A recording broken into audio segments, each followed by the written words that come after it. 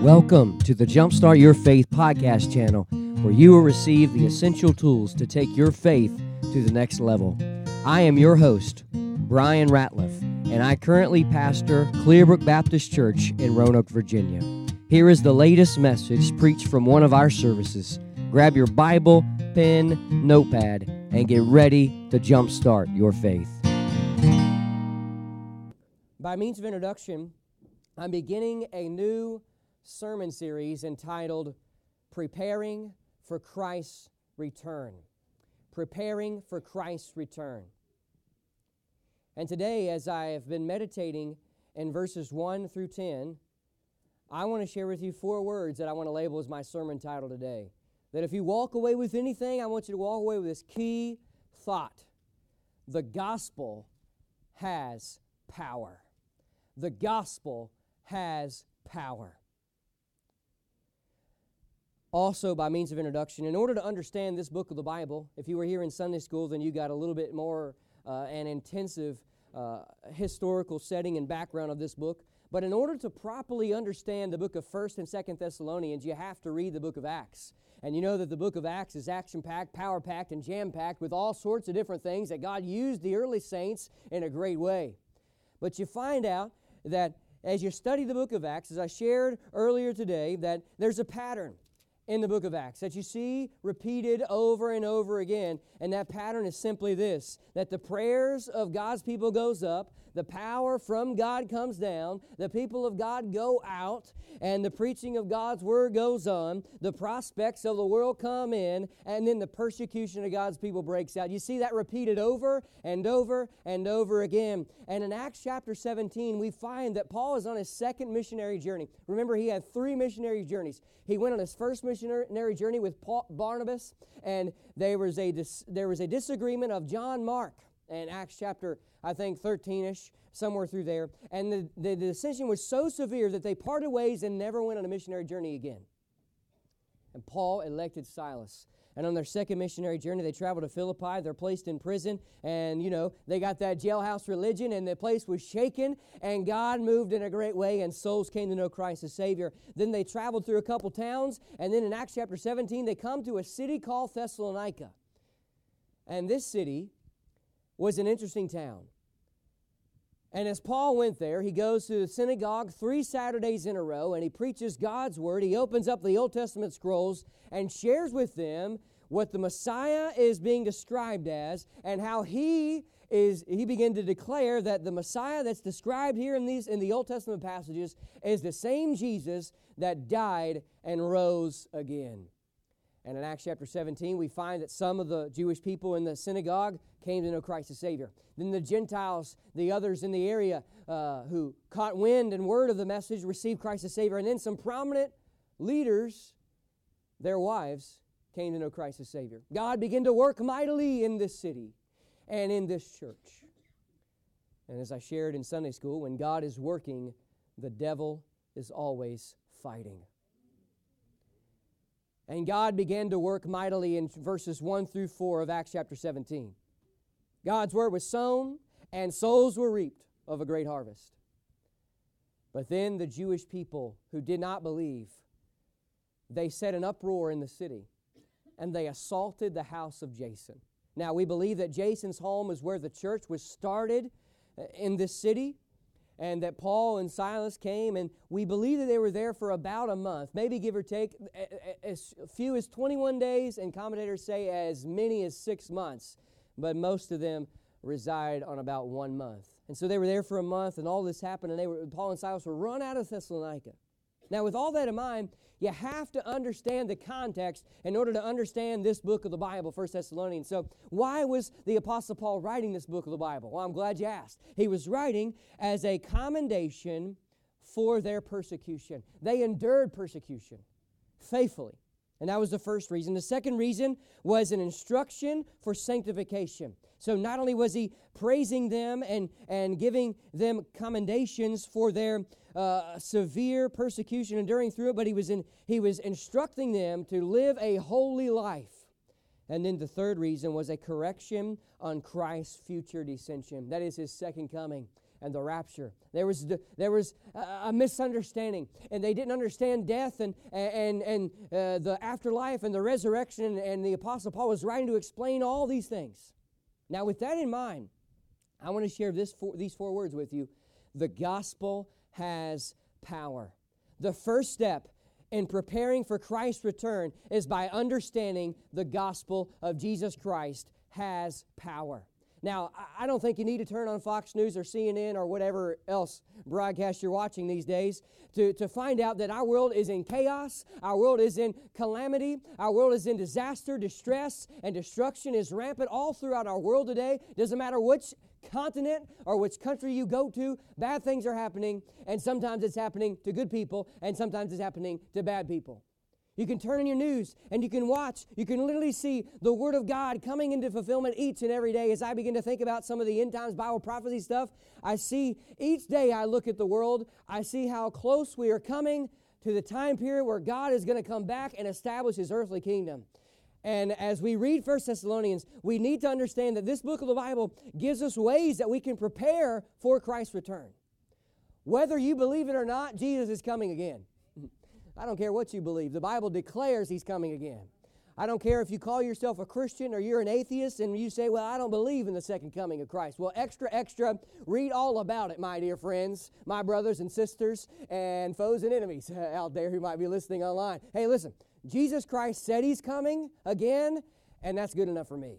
John 14, He literally said, I'm going to prepare a place for you, that mansion, that dwelling place, and He's coming back to receive us so that we can spend eternity there with Him. And give glory to God. Heaven's going to be a whole lot better than this earth, and I can't wait to the day that He calls us home. But while we're anticipating and awaiting His return, we need to understand the gospel has power. Now, I know that some of you think you got a lot of power. Maybe you do. You go in the weight room, maybe you can lift a lot. Maybe you got some power in those legs or those biceps. Maybe you do. Maybe some of y'all got some great power in your bank account. I'm sure some of y'all do. God bless you if you do. But I'm here to tell you something. There's no power on God's green earth that contains the amount of power that can transform lives like the gospel. Doesn't matter how prestige or prominent a figure is in our world today. Doesn't even matter if you're the President of the United States. The gospel has more power. Now, with that in mind, I want to share with you 3 thoughts this morning from this passage. As I read verses 1 through 7, I wrote down, first of all, the gospel has power to save. As I read verse number 8, I wrote down, secondly, the gospel has power to spread. And as I read verses 9 through 10, I wrote down, thirdly, the gospel has power to secure. Will you come with me as we journey through this first book of the first chapter of this marvelous letter that Paul wrote? Now, in verses 1 through 7, I wrote down, first of all, the gospel has power to save. If you're writing down or taking mental notes, remember this. The gospel has power to save. Look at verse number 1. The Bible says Paul and Silvanus. If you don't understand what that word means, it just means Silas. It's just another way of saying the name Silas. And so Paul is writing by divine inspiration of the Holy Spirit of God, and it is very apparent that Silas and Timothy somehow assisted or were in agreement with this letter and the words that are about to be read. And he says, he begins to say he's writing to the believers in Thessalonica. It says unto the church of the Thessalonians. So he's writing to this church in Jason's house. I don't know Jason's last name. Whatever his last name was, God knows it, but I know in Acts 17, that's the one it's referring to. And he opens up his greeting like he does normally with all his letters. And he says, from God the Father and the Lord Jesus Christ, he says, grace to you and peace. And then in verse 2, he shares some thoughts that he normally shares within his letters. He says that we give thanks to God always for you, making mention of you in our prayers. Imagine if you were on the Apostle Paul's prayer list. Wouldn't that be great? It would be cool. But here, Paul is writing, and he's just saying how that we're praying for you guys. And he says in verse number 3, he says, I remember that without ceasing your work of faith your labor of love and your patience of hope. He's recalling back in the time when he was there for that 30 days, give or take, how that God moved and these people were faithful even though they encountered opposition. And he says how all of this in the Lord Jesus Christ, in the sight of God our Father, knowing, brethren, beloved, your election of God. Now, I'm not going to get into this term election, but let me just share this with you. I'm just going to summarize what I believe about Calvinism and Arminianism all in this phrase. I'm going to just say exactly what Agent Roger said. I believe that the elect are the whosoever wills, all right? Now, we can debate about all that all you want to, but I'm just going to stand on that if anybody, doesn't matter what tribe or nation or kindred or tongue they're from, if they call out to God for salvation, then God is going to save them. And then they are a part of the elected people of God. Verse number 5 goes on. Here's where the rubber begins to really meet the road in the message.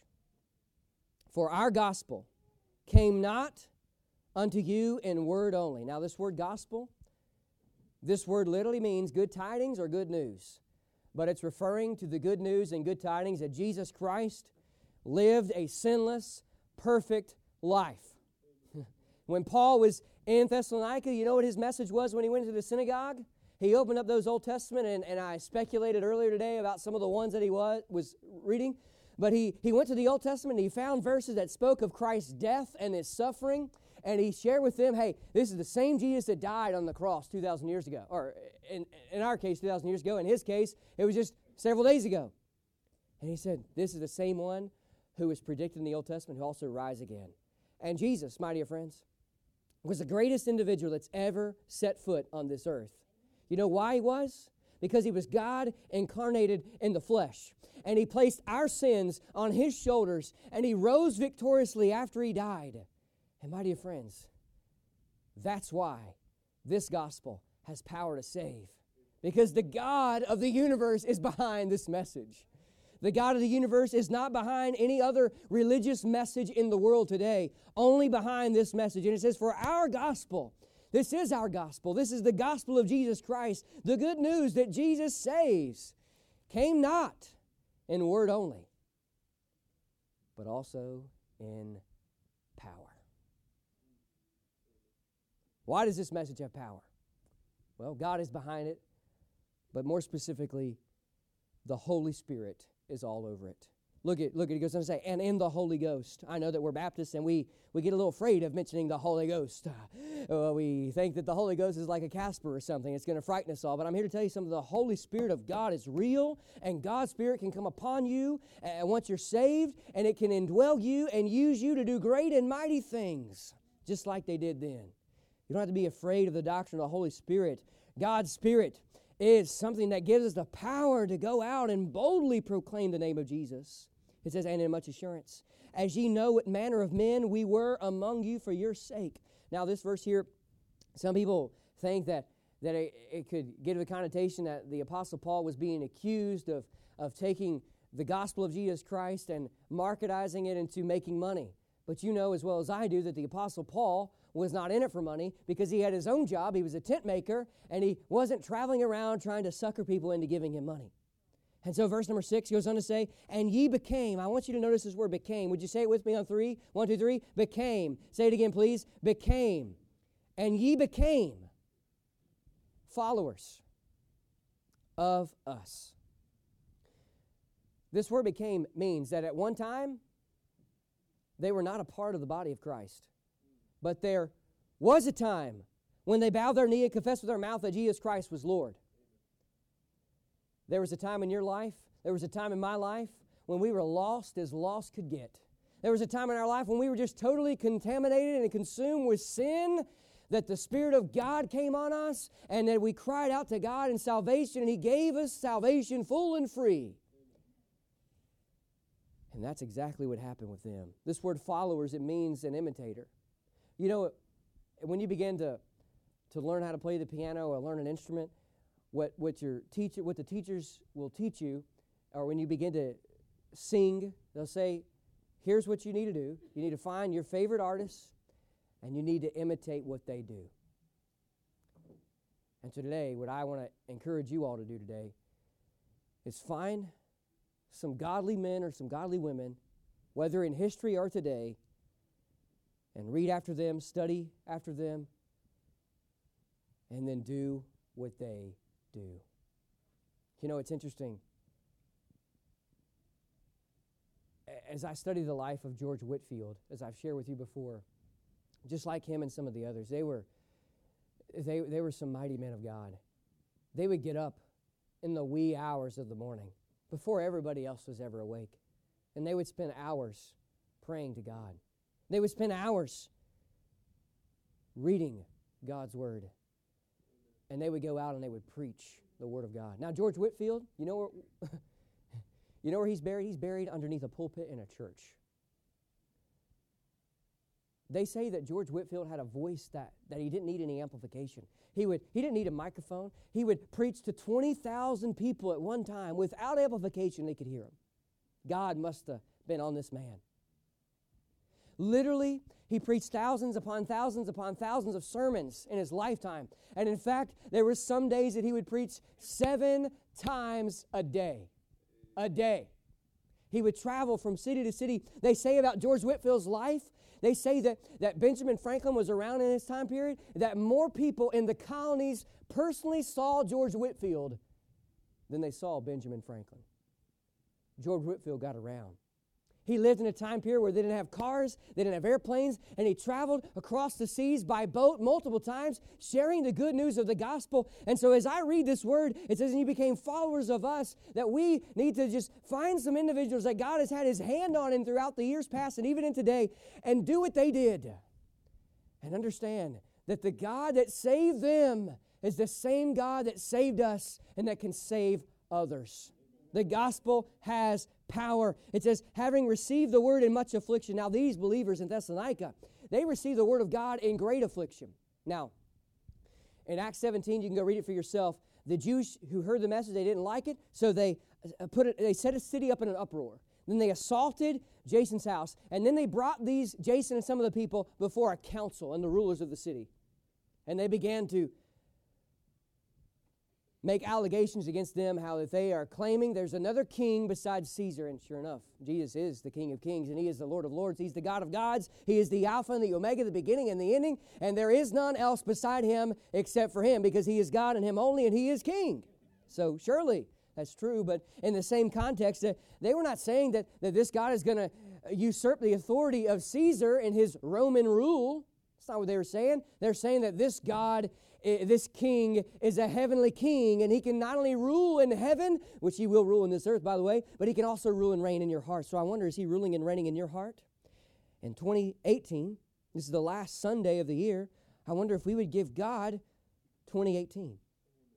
He goes on to say, they were in much affliction. So this word affliction, yes, it means trials. Yes, it means tribulations, but it can also mean persecutions. And these believers were persecuted. And you study Acts 17, as we looked at in Sunday school, you find out that they sent Paul and Silas out by night to a city called Berea. And these Bereans, they studied the scriptures. They searched them to find out if anybody who said something about them was true. And the Jewish people in Thessalonica heard that Paul and Silas were in Berea sharing the gospel, and people were believing their message. So they came to Berea and set Berea in an uproar. What persecution they faced. I'm thankful today that the only persecution I receive is maybe somebody might give me the birdie or two as I'm out sharing the gospel. Maybe a time will come where we'll get a little bit more than the birdie and some foul language being declared with us. But not only were they going through affliction, but the Bible says they were going through it with joy in the Holy Ghost. Verse number 7 says, so that ye were in samples to all that believe in Macedonia and Achaia. The gospel has power to save. And God wants to use you to share that message. He wants to use you here, whether you're a teenager or whether you're a senior saint, as I like to say it. God wants to use you as an example, just like he did these believers in Thessalonica. Remember, the gospel has power. First of all, it has power to save, but secondly, as I look at verse number 8, I wrote down this: the gospel has power to spread. The gospel has power to spread. Now, let me be frank with you this morning. God does not need you, and God does not need me to accomplish his plan. In fact, He doesn't need anybody that's ever lived on this earth to accomplish His plan. God is God. He can do whatever He wants to. That does not contradict who He is and what He does. But in verse number 8, we find that God chose to use people to allow His message of the gospel to spread. Verse 8 says, "For from you sounded out the word of the Lord, not only in Macedonia and Achaia, but also in every place your faith to Godward is spread abroad, so that we need not to speak anything." Do you understand what's going on here? I want you to connect the dots. Take note of the word sounded. Take note of the word spread abroad. And take note of the last phrase, that we need not to speak anything. So here's the situation. Paul shared the gospel with these people. They get saved, and their faith was like Jeremiah. It was burning in their hearts, and they couldn't leave it in. They had to go out and share it.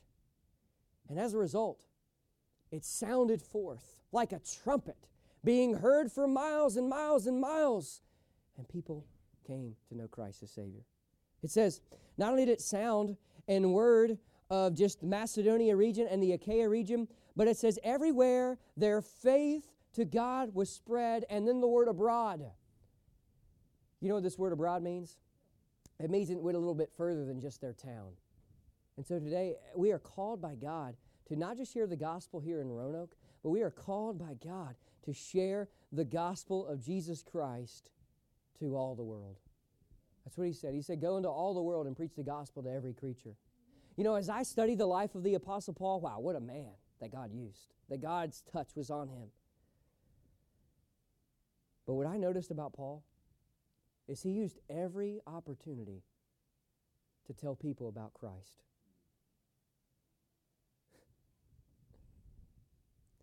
Imagine if I were to walk into the Jewish synagogue, I think it's between Brandon and Colonial Avenue. If I were to just walk in there and say, hey, I want to share a few thoughts with you from the Scriptures, from the Torah and from the prophets and the Psalms about the Messiah. And so I go in there and I share with them, and then I tell them, hey, the one I'm speaking of, his name is Jesus Christ. And he died 2,000 years ago, and he rose again, and he will offer salvation for you, full and free. And let's imagine some of them received it, others did not, and the ones that did not kicked me out of town. And so I decide that in the next town I go to, I'm going to go to the synagogue again, because the Bible says to the Jew first, and then also to the Greek. And so I walk into the synagogue, and I do that there, and the same thing happens. And then the people in Roanoke here, they hear about me going into the next city, and they come in and they set the entire town in uproar. Now, I don't know about you, but that's exactly what Paul was doing, that I would rethink my strategy about this whole situation, because, you know, in America, we do what works, and if it don't work, we're not going to do it. We're Americans. Bless God, as people say. We only do what works and what puts more money in our bank, or that what keeps the banks from having all these fees, you know? Well, with that in mind, I want to share this with you, that Paul did not rethink his strategy. Paul goes to Berea, and it is the same thing that he did in Thessalonica. And the gospel spread abroad through him and through these believers in Thessalonica. So I wonder, in 2018, will you be willing to spread the gospel? Not just here in Roanoke, but abroad. Now, I'm not saying you need to go to Haiti or someplace like that. If you feel called to do that, by all means go. What I'm saying is, what about in another town? I believe firmly that if you're not willing to go across the street to share the gospel, you shouldn't go across the seas to share the gospel. The gospel has power to spread, and God chooses. He has chosen to use us to spread that message. 2018 could be the greatest year ever. We could see God move mightily here in Roanoke if we would get off of our blessed assurance and get out there and tell people about salvation. The gospel has power to save. The gospel has power to spread. But now I want to share with you from verses 9 and 10, the gospel has power to secure. The gospel has power to secure.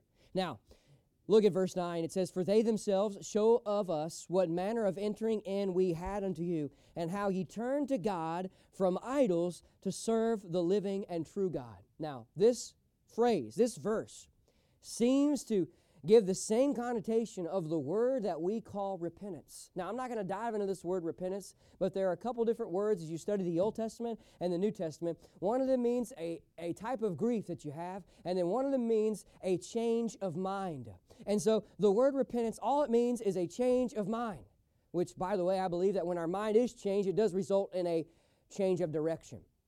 But repentance is evidence that somebody has come to know Christ as Savior. And here we find that repentance was evident in their lives in Thessalonica, how they were worshiping these false idols, and that they laid those idols aside to serve Jesus Christ. As we think about 2018, are there any idols in our lives right now in 2017 that we need to rid ourselves from so that we could give God the full worship He deserves?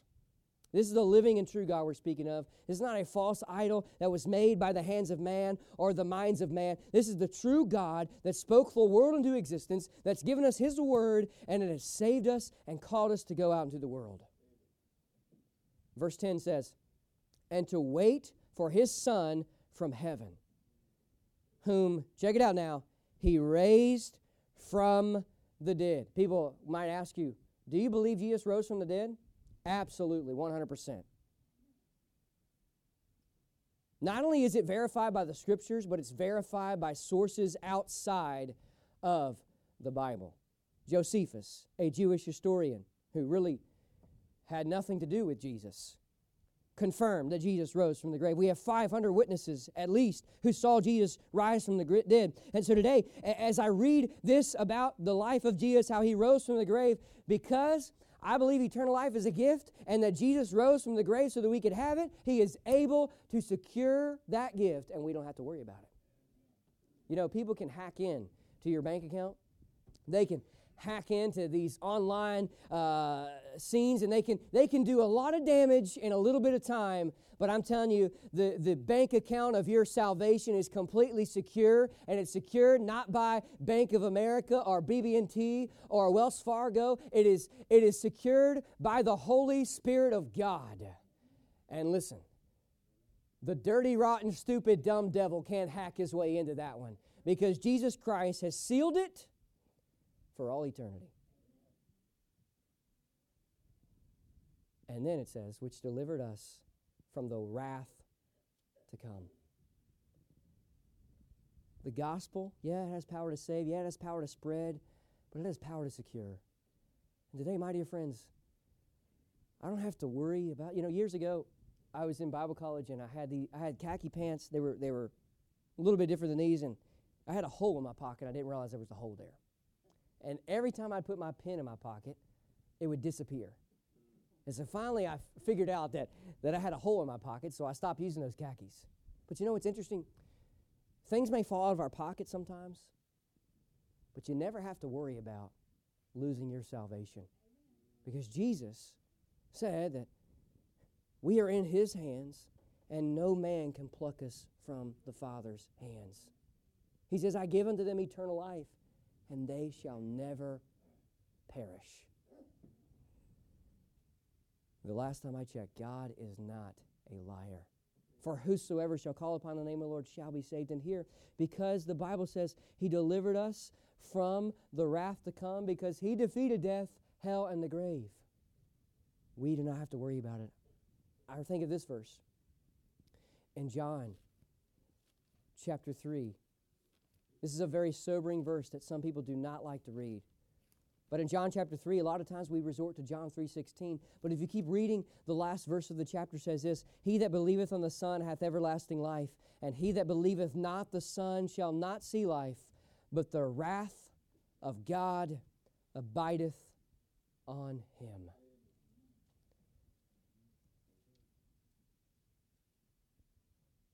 I want God's grace, not God's wrath. I want God's mercy, not God's condemnation. As we kind of wrap all this stuff up, The gospel has power, my dear friends. Are you willing?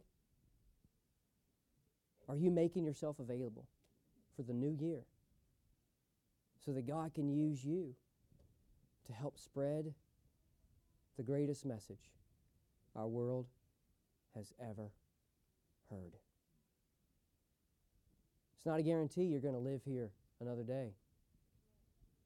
Either we could cease to exist, or Jesus, if our understanding of eschatology is correct, Jesus could rapture us up out of here, and we'll be with Him for all eternity. You know what? The one thing you cannot do in heaven is you cannot tell the lost how to get saved. You can only do it right here and now. May God help us to take this gospel in 2018 and tell others about it. Hey guys, thanks so much for tuning in to the Jumpstart Your Faith podcast channel. As a token of my appreciation for you listening today, I would like to give you my free ebook devotional called Jumpstart Your Faith, 30 Days to a Renewed Faith in Christ. Just go to www.pastorbrianratliff.com to download it. Please be sure to subscribe to this podcast channel to listen to more messages like today's. And if these messages have been helpful to you, please leave a review. If I could be of any help in your spiritual walk, please let me know by emailing me at pastorbrianratliff@yahoo.com. And one last thing, if you're in Roanoke, please consider joining us for one of our worship services at Clearbrook Baptist Church. Until next time, may God's blessings be upon you and have a great week.